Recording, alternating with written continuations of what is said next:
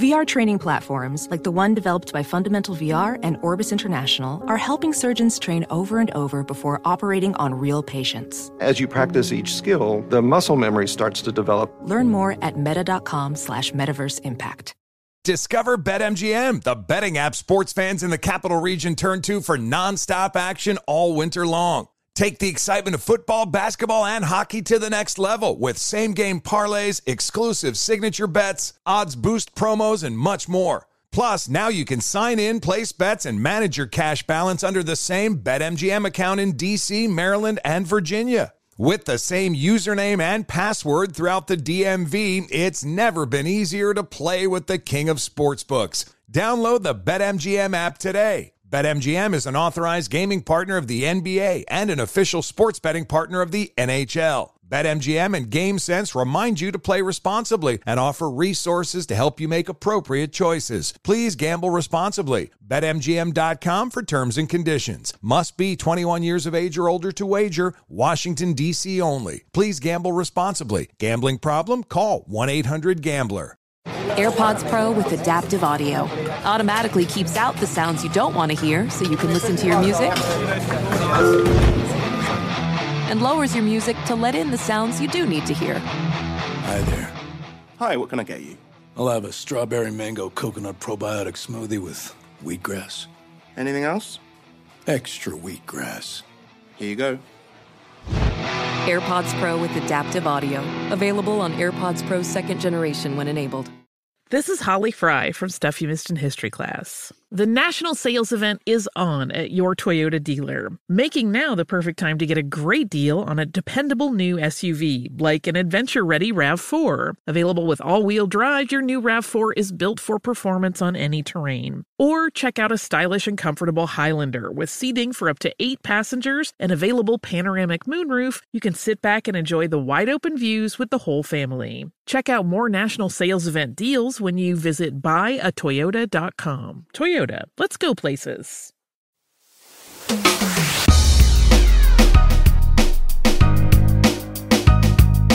what a welcome in. I'm Doug Gottlieb. This is All Ball, where you turn for basketball discussion and all kinds of storytelling elements as well. You know, I got a lot of things that I want to share about my trip to Israel coaching the Maccabi Games team. And for people who don't know what it is, it's cool.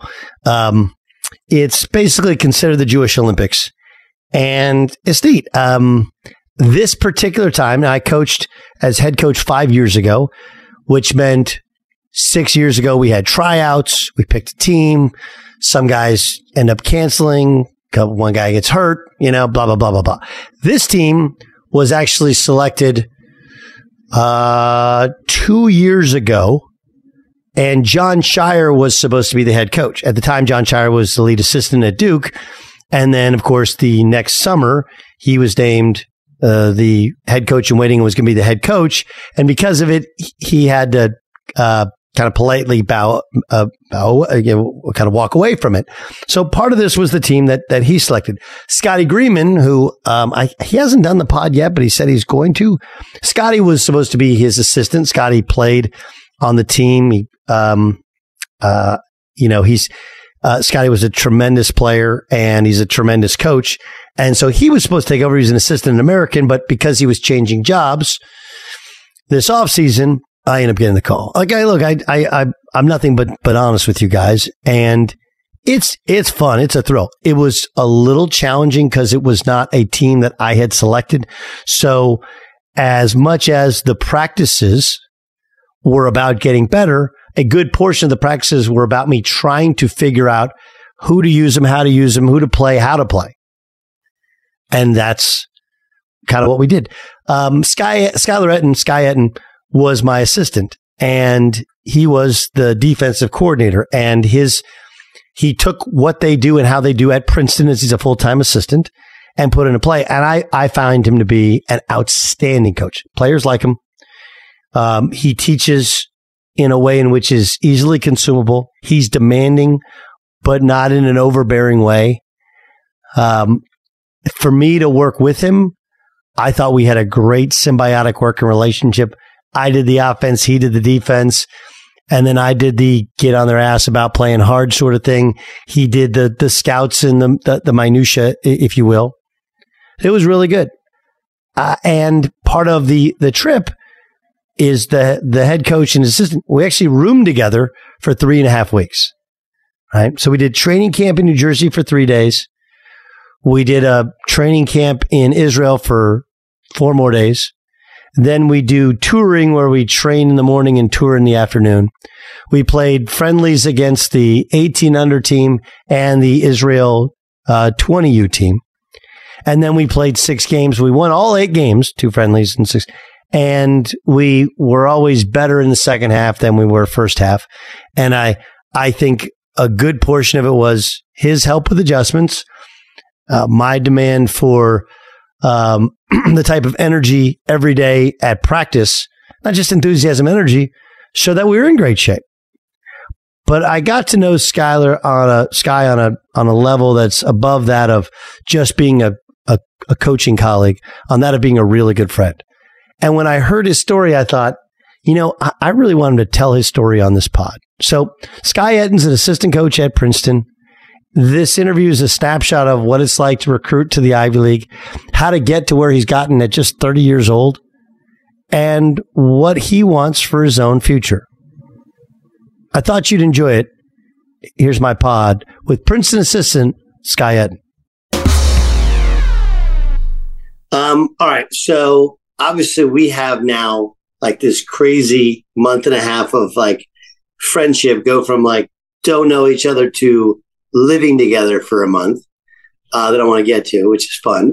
Yep. But I purposely didn't ask you a bunch of this stuff because sometimes it's better to like learn about a person as you go and then dial back, right? Because you bring in the baggage of then whenever there's like a lull in conversation, like, I don't know, the interviewer brain in me goes like, oh, hey, tell me more about. Anyway, so let's start at the beginning. You were born, grew up where? Princeton, New Jersey. So born and bred. Yeah, man. Crazy. Parents, educators, like why were you in Princeton? Both my parents Psychologists. How'd you feel about that? Exactly. That was growing up for sure. They both had like private practices a little outside of, Princeton, about 20 minutes away.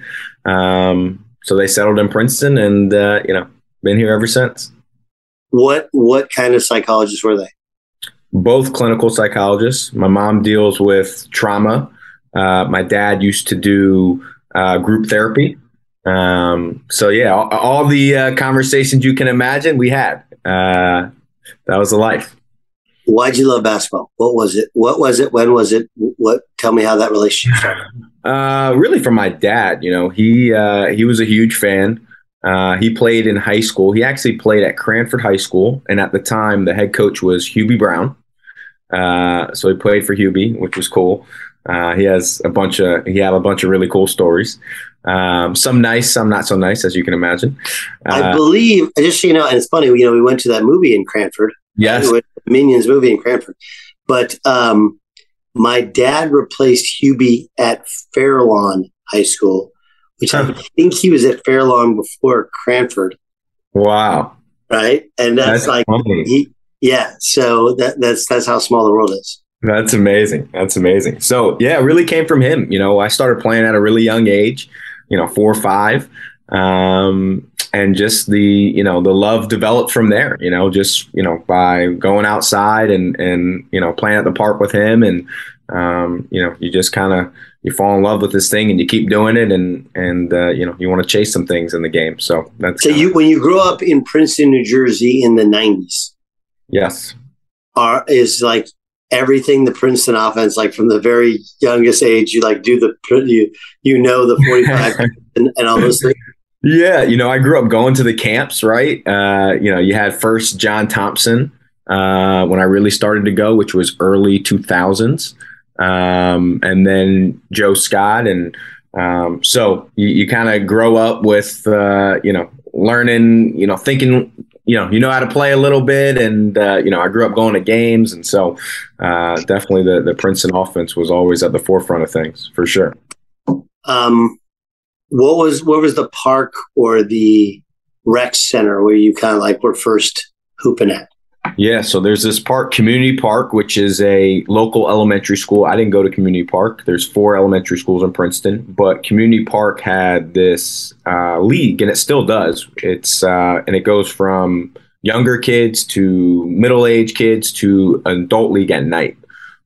So I used to go play in the kids league, and then I would stay and watch the adult league. And at that time, it was Division I sanctioned. So a lot of the Princeton players who were around in the summer would play, and it was really good competition. Some really good players passed through there. So that's really where I truly developed my love for basketball, just watching the men's league games. It was a really cool atmosphere. People will come. It's outside under the lights. Really cool experience. The league's been going for almost 30 years. It's pretty cool. What high school did you go to? I went to Princeton High School, the public high school in Princeton. Yeah. So are they the Tigers as well? It's like everything. The little Tigers, Doug. The little Tigers. Couldn't be the normal Tigers. Had to be little Tigers. The Princeton Little Tigers? Yes, sir. Did you guys run elbow and chin as well? No. We didn't run as much of that. But there's obviously a big pull from the university in a lot of ways. Who's your high school coach? This guy, Jason Carter. He went to Princeton High School. Was a really good soccer player, actually, played in college. And, he coached me as a freshman on the freshman team. And then my sophomore year, I got moved to varsity, and he became the varsity coach. So I had him all 4 years. And he actually was one of my college assistants at one point. So I spent a lot of time with Coach Carter. Good guy. What were you like as a player? I was a undersized forward. I was 6'4", forward wing. I didn't shoot. I actually kind of turned myself into a shooter in college. But in high school, I didn't shoot many threes and kind of just finished around the rim and was crafty and, but undersized for sure. What was like, obviously your dream was to play at Princeton. What was the dream? The dream, I don't know if it was necessary to play at Princeton. There's some pretty smart guys obviously now working there. I know how smart they are. So, I'm a smart guy as well, but I didn't know if Princeton would be my path. I really just wanted to play in college. Division I was obviously the ultimate goal. And, as I started to become, junior and senior, kind of realized that Division III was going to be more of my path, or I would walk on Division I somewhere. But the ultimate goal was to play in college and, play as long as I could. What were your parents like when you're like, again, they come from the world of psychology, not from the world of basketball. Yeah. You have this passion for it, and then you're trying to figure out what were they like during this time? They were great, really supportive. I mean, my dad coached me all the way through till I got to high school. Like, he coached middle school travel and whatnot. And we did everything as a family, right? I'm an only child, so I don't have siblings. So they came to all the games. I mean, my parents very rarely missed any of my games. So really supportive and just kind of helping me, whether it's helping me get to a travel team to get better or, do some different things. They were, helping me follow that dream of playing in college. When did you first find out your dad was sick? 8th grade. 8th grade, he got diagnosed with early onset Alzheimer's. So that was, he was a really smart guy, wrote a bunch of books, clinical, also other, fiction books. And so you kind of started to see some different things. He used to work a ton. So you thought maybe, he wasn't sleeping enough. And, then ultimately he got tested. And then the progression kind of started from there. Went from, 9th grade, he was still working. Sophomore year, he started to stop really working. And junior year, he kind of went downhill and stopped talking junior, senior year. And so definitely an adjustment. What was that like for you? Really hard, really hard. He was, imagine this person that coached you your whole life, that was your biggest influence. You don't have siblings. You're really close with your family in general. And to go from someone, a relationship where now I'm having to help take care of them with my mom, right? Like, we're balancing, each other, or, come home early from school, have last period of the day free so I could check on him, so that was, you grow up fast in those situations, right? So it was hard for sure. Did you let your coaches in? Like, did Coach Carter, did he know? Yeah. Coach Carter knew. He was great. The whole community of Princeton, I'm really lucky. The whole community kind of took us all in and looked out for him. And, he had his moments where he'd wander and people in the community would see him and give him a ride back home, or, he'd wander to the high school and somebody called me and I go get him.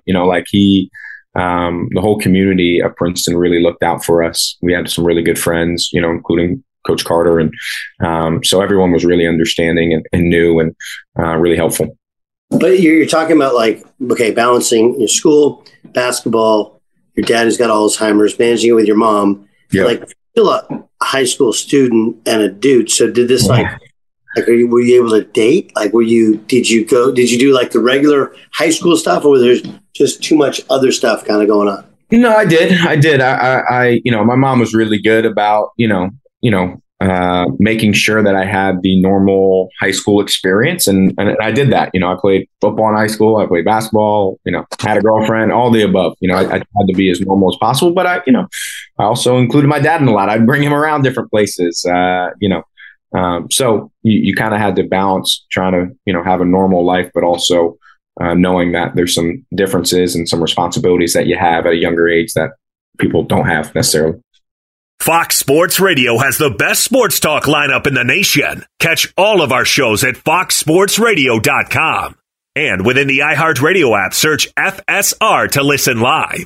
Professional welder Shayna Ford used VR training developed by ForgeFX to hone her skills as a welder. The more time that you spend practicing it, that's what separates a good welder from a great welder. VR training can help students like Shayna repeatedly practice specific skills. Virtual reality definitely helps because the more muscle memory that you have, the smoother your weld is.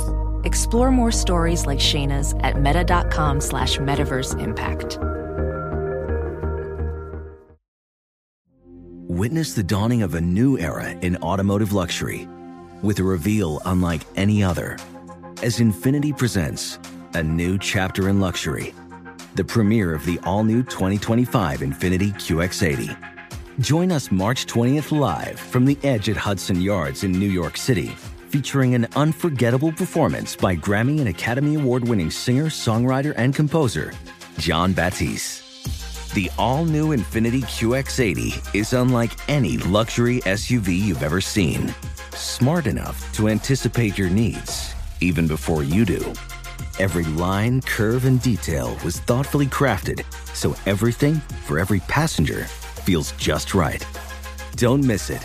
Mark your calendars and be the first to see it March 20th at 7 p.m. Eastern, only on iHeartRadio's YouTube channel.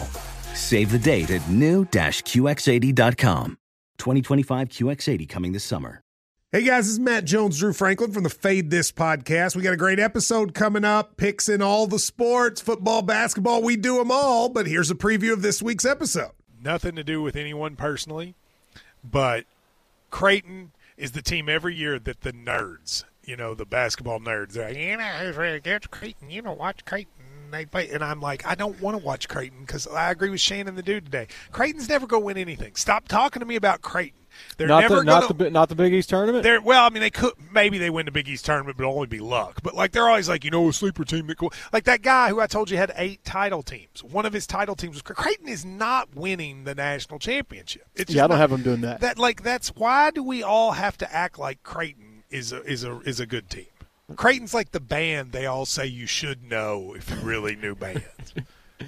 And then they're never at any of the yeah, exactly. And it comes time for the Grammys and they lose out to Lil Durk. And you're like, see, I knew Lil Durk was better. Why are you telling me? The whole time. And this episode was brought to you in partnership with DraftKings. To hear more, listen and subscribe to Fade This on iHeartRadio or wherever you listen to podcasts. Busy weekends are a breeze with American Express Platinum Card. 8 a.m., wait to board plane in the Centurion Lounge. Much better. 2 p.m., grab seats for the game. 6 p.m., book an exclusive reservation with Resi Global Dining Access. Right this way. Because the American Express Platinum Card offers access to the Centurion Lounge, must-see live events, and exclusive reservations at renowned restaurants. That's the powerful backing of American Express. See how to elevate your experiences at americanexpress.com/with-Amex. Terms apply. Did you decide where you were going before your senior year, after your senior year? Kind of in the middle of my senior year. There was 4 schools that I ended up kind of choosing from. I was going to walk on at either College of Charleston or Tampa, or play at Guilford, where I ended up going for a year, or the College of New Jersey. And I ultimately decided I really wanted to play. I didn't want to, take the chance of not making the team or not being able to, have a chance to contribute. So decided to go to a small school in Greensboro, North Carolina, which is Guilford, who was really good. And they were coming off 2 Final Four appearances the year before I got there. So I went there and it was a great experience. I ended up breaking my foot before our first game. So I was out all year, which was really hard. And that's kind of where the coaching part started for me, because I got to watch for the first time and not play. And then I ended up transferring because my dad was really sick at that time and was, on the kind of end stages of life there. So I transferred back home to be close and finished my time out at the College of New Jersey, which I loved. I'm interested, though, in the decision to go to Guilford when you don't have your dad's voice in you, right? Like if I look at, honestly, my dad probably too involved in my decision-making to go to Notre Dame, right? Mm-hmm. Like it was almost, he almost kind of led me right to the water. Yeah. And I drank it. Although, it was definitely my decision. I kind of take full accountability for it. But I do know that, like you said, he coached you at a young age. I'm sure he knew your game. Yep. And at some point you would have liked to, what now kind of looking back, what is that like to make life-changing decision, like go away to school and not have his guidance? Yeah, it was really hard. You end up making most of these important decisions, right? Really without him, unfortunately. And I just tried to, remember everything he's told me, taught me, I've learned from him, right? Whether it's through, when I was younger, or even, you learn things from people even when they're going through this stuff, right? Like you learn things about people. So I just, I obviously became really close to my mom and she was really helpful. But for me, it was just trying to, I think I need to get away for a little bit, had been really hard being home. And it was a really tough decision to leave that situation. And my mom kind of pushed me to do it. And it, it helped me grow in a lot of ways, right? It was, but it was hard. It was hard, not having his voice to, have someone to bounce it off with. And, that's where kind of the family atmosphere of, Jason Carter, my high school coach, Steve Everett, my high school football coach, like those guys were really helpful and really caring. So I had a big circle around me. Played high school football? I did, believe it or not. I played. What position? I played corner. I stayed 20 yards off. I played cover 3. And, I just met you, you wanted to throw deep. I met you there and Why'd you play quarterback? You're 6'4" and smart. Like you might have had I started late. I always, you'll like this story. So I always wanted to play football growing up. My whole life, wanted to play football, play with my friends in the backyard. Mom wouldn't sign the permission slip? Neither of them would sign the permission slip. No one would let me play. I'm begging both parents. Let me play Pop Warner. No. All right. Freshman year, let me play high school. So my dad, he was still in 9th grade. He was still working. He hadn't really declined yet.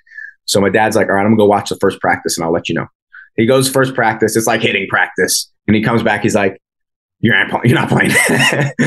And so my high school coach, Steve Everett, was, he's very charismatic. He walked the hallways. He grabbed new football players every day. And he'd be like, come play. I'm like, I can't. They won't let me. So my junior year comes around and he's like, I'm coming to the house. So the high school football coach comes to my house. My dad at this point was, not speaking. So it was really just my mom. And, he did a good selling, Skye's not going to get hurt. I'm going to put him on defense, blah, blah, blah. And was able to convince my mom, that at that point was out of the picture a little bit. So got to play football for my last 2 years. But how was it? It was awesome. Football is awesome. It's so cool. It's a different experience. Locker room. You're with, 40 people. It's a whole different atmosphere. And we had 22 seniors that played. So we had a really tight knit group. And, for our town, we had some pretty good, we made the state playoffs for the first time in a couple of years. So it was cool. It was really cool. You come back to, let's start with, you're at Guilford. Who's the coach? The coach is, I'm blanking on his name, Palumbo, Tom Palumbo. who had been there for a long time. He was the athletic director and coach. And I got recruited by their assistant, Caleb Kimbrough. So yeah, it was, he convinced me to go and went all the way out to Greensboro. What's Guilford like as a school? Really small school, under 2,000. It had a really good sports management program, which I knew I wanted to be in sports at that time. I didn't know I wanted to coach, but I knew I wanted to do something along sports. And I think the combination of good academics, good sports management program, and a really good basketball program was, really what drew me to it. I'm looking at Reagan Brown Fieldhouse. Is that where you guys played? Yeah. That is a weird looking place. It's weird. It is weird. So it has like wood ceiling kind of, but all these different like a barn. Angles. Yeah. Huh? It's like a barn. It's weird. It's it was cool though. They had a lot of tradition and history. Like I mentioned, they were coming off 2 Final Four appearances. They had 2 guys that played in the NBA Summer League. Like they had done a really, really good job. And the ODAC is a really good league. I mean, you got Randolph-Macon, who I think just won the national championship this past year, 3. Virginia Wesleyan, who's always good. So it's a really good league. How did you guys play? What was the style? Yeah, we kind of had a ball screen motion, and we threw it into, they had a lot of success with bigs. They had just graduated this guy, Tyler Samborough, who, was All-American and I think maybe even Player of the Year. And we had a couple other, 6'11" bigs. So we threw it into the bigs a lot. And we had this point guard that was really good. I'm blanking on his name now. I think Justin Pittman, who could really shoot. So a lot of ball screen motion stuff and thrown into the post, for some of the bigs. Tom Palumbo, excellent mustache. Did he have the mustache when you played? Yes, he did. Excellent. Yeah, mustache. Solid use of the mustache. I'm not a mustache guy. I've never been a mustache guy. But I do respect guys that go the mustache because, like, when you commit to it, you commit to it. Yes. No, he committed. I haven't seen him in a long time, but I imagine he still has it. That was kind of his look. Okay, so what College of New Jersey? What's it actually called? The College of New Jersey. College of New Jersey, like the Ohio State? Like exactly. How big is this? How big is the College of New Jersey? It's about 6,000-7,000 undergrad, so a little bit bigger. Also D3? Also Division III. They play in the NJAC, which is you got your Rutgers satellite schools, you got your Richard Stockton, William Patterson. So totally different league in a lot of ways. More athletes in the NJAC. Not as much skill, fast pace. So totally different league. And then your coach there was who? Kelly Williams, who's now the athletic director at Kane, which is where we had our training camp. Right. So, but how did it work then with transferring Division III? Like, did you call Kelly up like, hey, I'm coming? Or is there a spot for me? Like, So he recruited me out of high school. And, I kind of knew pretty early I was going to transfer. So I called him and I was like, hey, I want to come back home. TCNJ is a place I like to be. And he was like, hey, apply. I had been doing really well at Guilford, so I thought I had a really good chance to get in. And he had a spot for me, so you don't have to sit out in Division III if you go from Division III to Division III. So I got in, and that was the only school I applied out of transferring. Got in and, stayed there. You mentioned that when you're at Guilford, coaching first came a possibility. What was it you were noticing when you're sitting with your broken foot? I just, it was the first time in my life I had not had a season where I'm playing, right? Where you're worrying about so many different factors of playing, getting better, development. Like really the whole year was dedicated to rehabbing and watching and learning, right? And from a really good program as in Guilford. So for me, it was like, wait, like this is something they do daily. They're impacting, and for me, really what coaching has come down to when I think about it, it's outside of my parents, the people that have had the biggest influence in my life have been coaches. Right. And, I always knew I wanted to do something with people. Didn't have the brain power as the parents to go to a lot of schooling and get PhDs and be psychologists. So for me, this was the best route to impact people's lives, hopefully, and be around a game that I love. So Guilford, being hurt was a really good chance to see day in and day out what coaches did, right, and how they taught and the impact they had. So you go to TCNJ. Did you play immediately? I did. Yep, played immediately. I came off the bench, played 20 minutes a game or so. I think I started a couple games towards the end of the season, and TCNJ was like a whole rebuild. It was totally different. The year before I got there, they went 5-20. My first year there, we won 9 games. Like, it was a total rebuild until my senior year, where we had some success. So different experience. And then how did you come to do work at Princeton while you're still at TCNJ? So I after Guilford, I figured out I wanted to get into coaching. So I started to work camps, try to work different camps. And so Howard Levy, who I think Jewish guy that played at Princeton, I've known him, my whole life from growing up going to Princeton camps, and he's a close family friend. So I reached out to him about a connection to work camps at Princeton, and, he was able to connect me.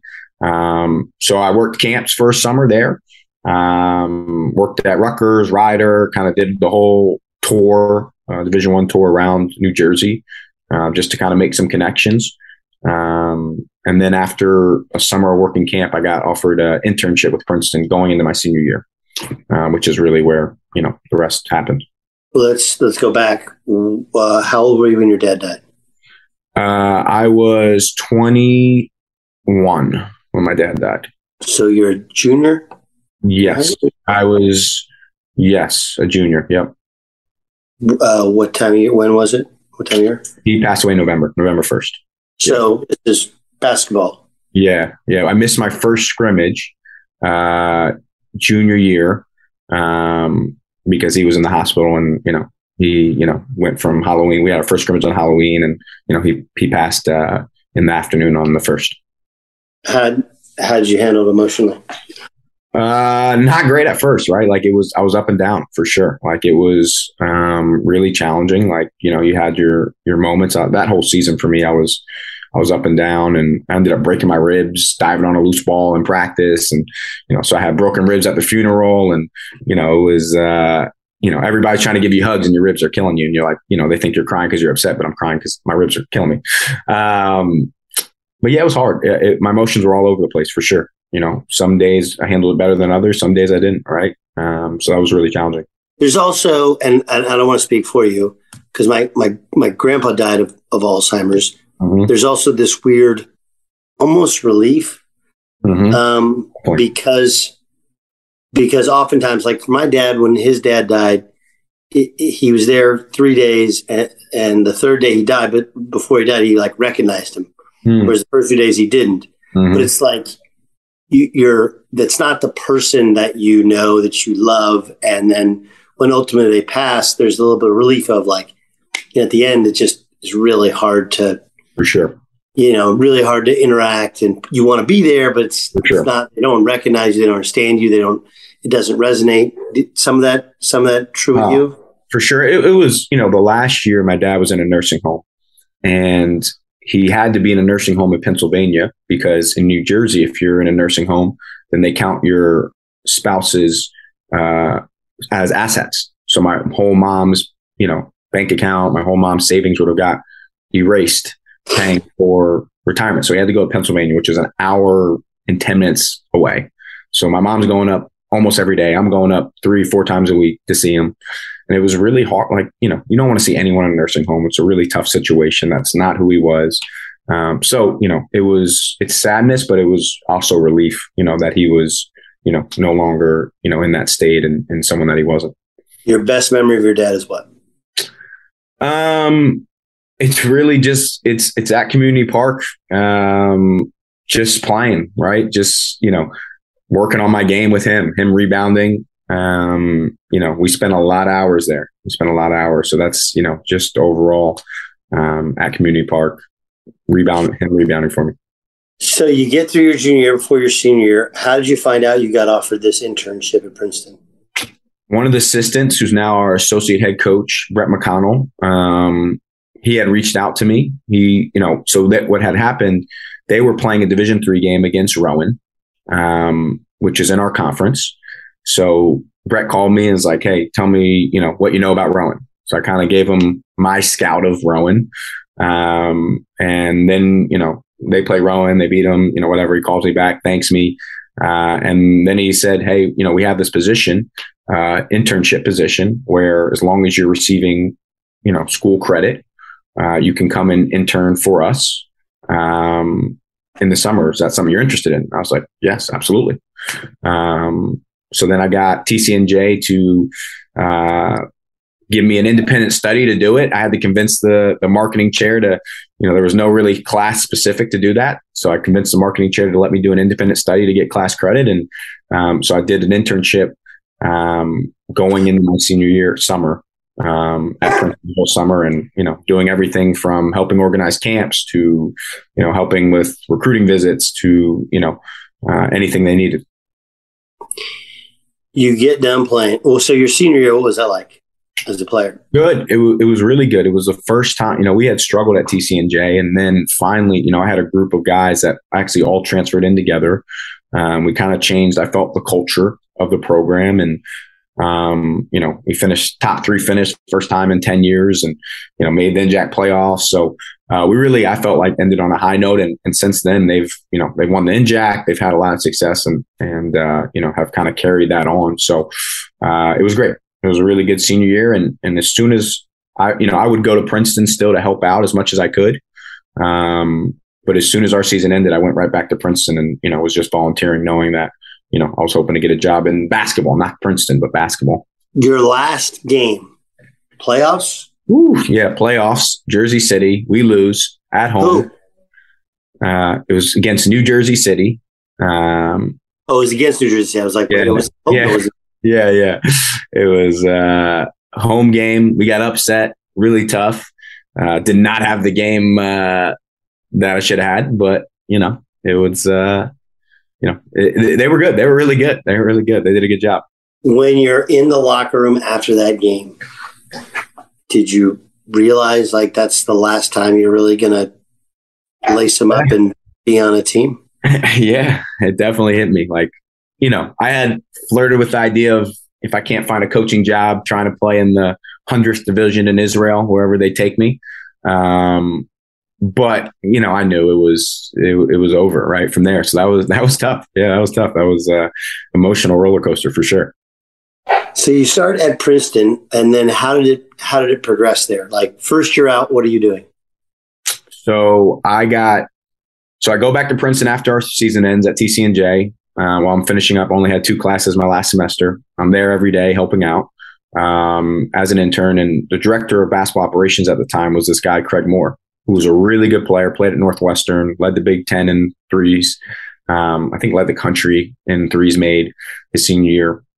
And he was really good in giving me a lot of work, and the assistants gave me a lot of work. It was a really good staff.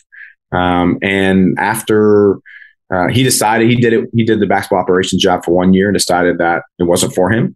So he left, and I had kind of been doing the job a little bit for a while, and got lucky enough to get an interview, and Mitch hired me right out of college. So I started, I graduated in May, and June 15th was my first day at Princeton as director of basketball operations. What was your initial impression of Mitch?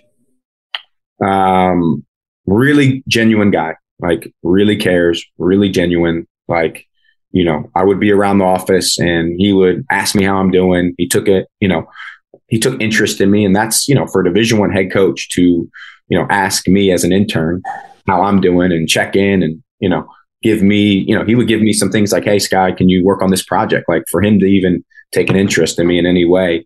My first impression of him was just genuine. So what year is this? This is 2015. Okay.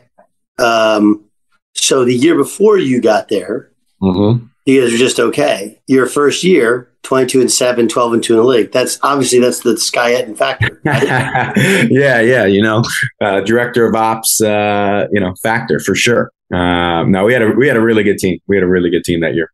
Really good. Some older guys. What was different about the program being inside it as opposed to when you're just entering? Like, what was What did you learn in those early stages that was different than you thought?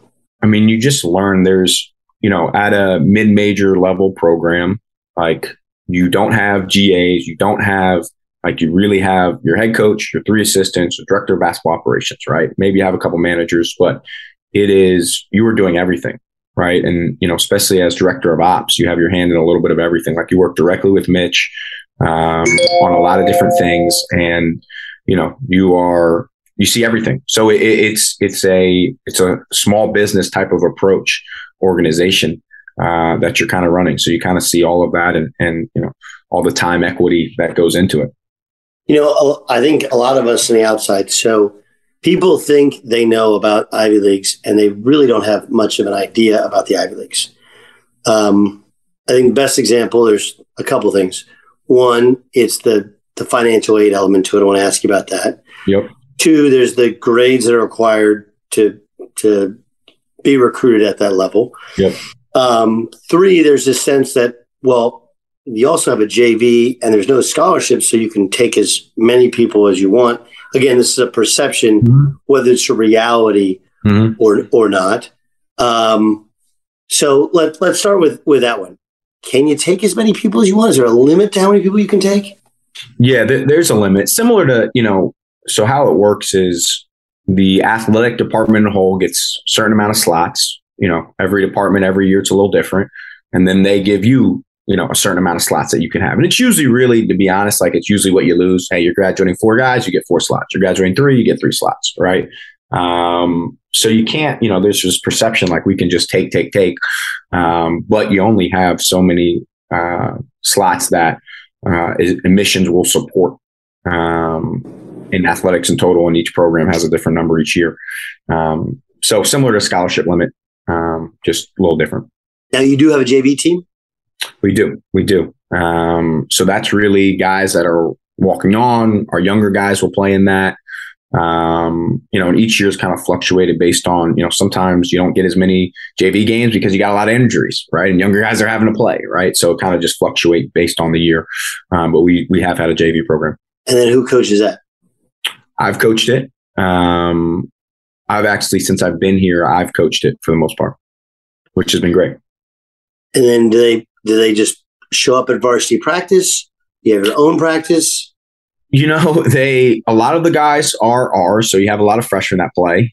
And then you have a couple, the walk-ons or a couple other guys that aren't in the varsity program that will show up, after practice. And, we'll get, a couple minutes in here or there kind of after practice just to kind of get together. So it's a little bit, you're kind of figuring it out and seeing who you have. And then, one of a sudden all these guys got a test and they can't come down. And so you're adjusting on the fly for sure. But COVID, we haven't had it in a couple of years because of COVID. Okay. So what are the challenges academically? Let's start with just getting kids in. Yep. What are the challenges to getting somebody in academically?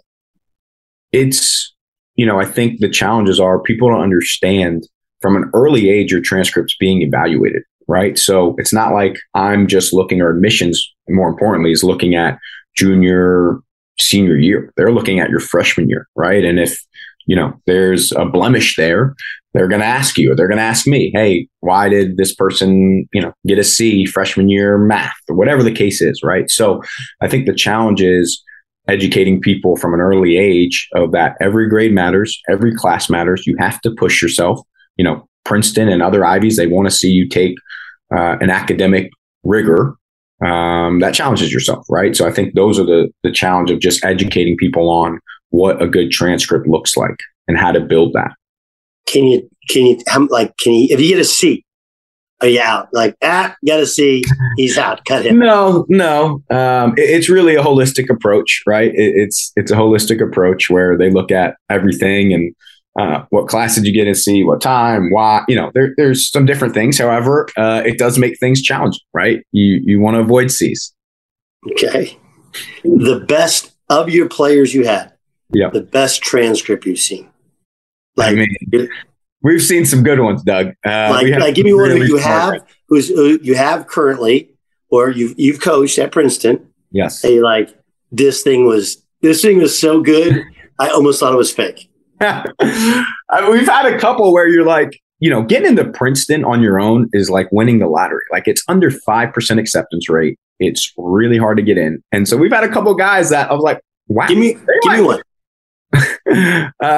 We actually had we have a California guy, Mason Hooks, and he took really rigorous classes. He wants to do molecular biology at Princeton. So he's a science guy. He's 6'10". He was first team All-State in California, monster.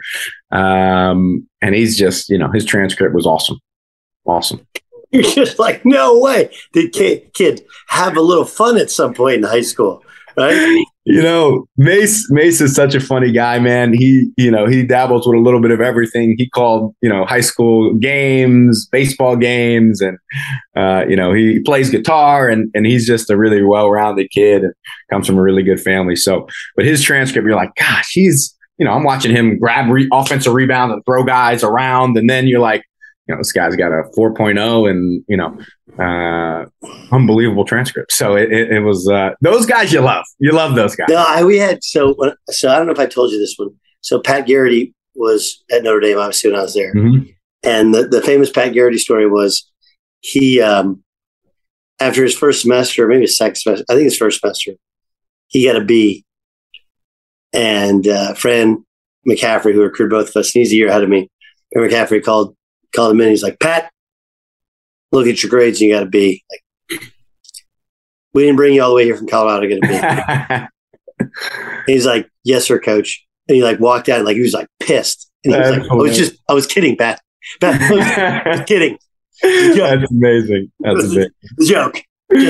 Just mess with you. And like never got another B. That's awesome. Like, that's awesome. just nutty. All right, that's it for part one of my my pod with Skye Ettin. Part two is really, really fascinating. We also talk about FIBA rules, coaching together, and the pandemic year in the Ivy League, what they did and how hard it was to come back from it. A reminder, the Doug Gottlieb Show is daily, 3 to 6 Eastern, 12 to 3 Pacific on your iHeartRadio app. You can also download it in podcast form. You can listen to it at Fox Sports Radio or foxsportsradio.com.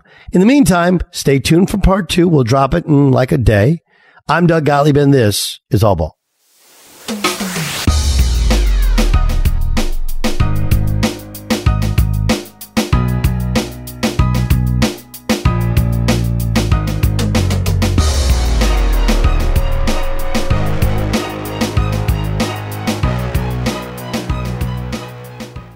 Infiniti presents a new chapter in luxury, the premiere of the all-new 2025 Infiniti QX80, live March 20th from the Edge at Hudson Yards in New York City, featuring a performance by John Batiste. The all-new 2025 Infiniti QX80 is an SUV designed to help every passenger feel just right.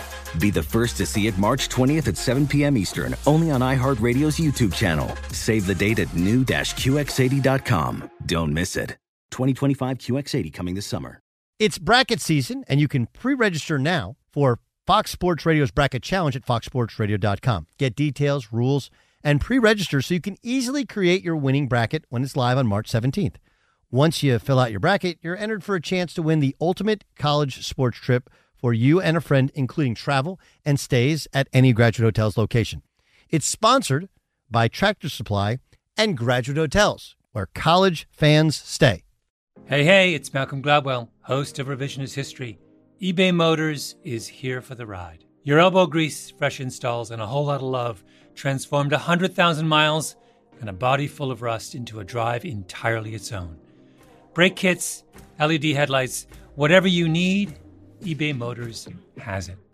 And with eBay Guaranteed Fit, it's guaranteed to fit your ride the first time, every time, or your money back. Plus, at these prices, you're burning rubber, not cash. Keep your ride or die alive at ebaymotors.com. Eligible items only. Exclusions apply. This is Tracy V. Wilson from Stuff You Missed in History class. The national sales event is on at your Toyota dealer, making now the perfect time to get a great deal on a dependable new car. Like a legendary Camry built for performance and available with all-wheel drive, you can count on your new Camry to get anywhere you need to go. Or check out an affordable and reliable Corolla with a trim for every lifestyle. From the hip sedan to the sporty hatchback, there's a Corolla built just for you. Check out more national sales event deals when you visit buyatoyota.com. Toyota, let's go places.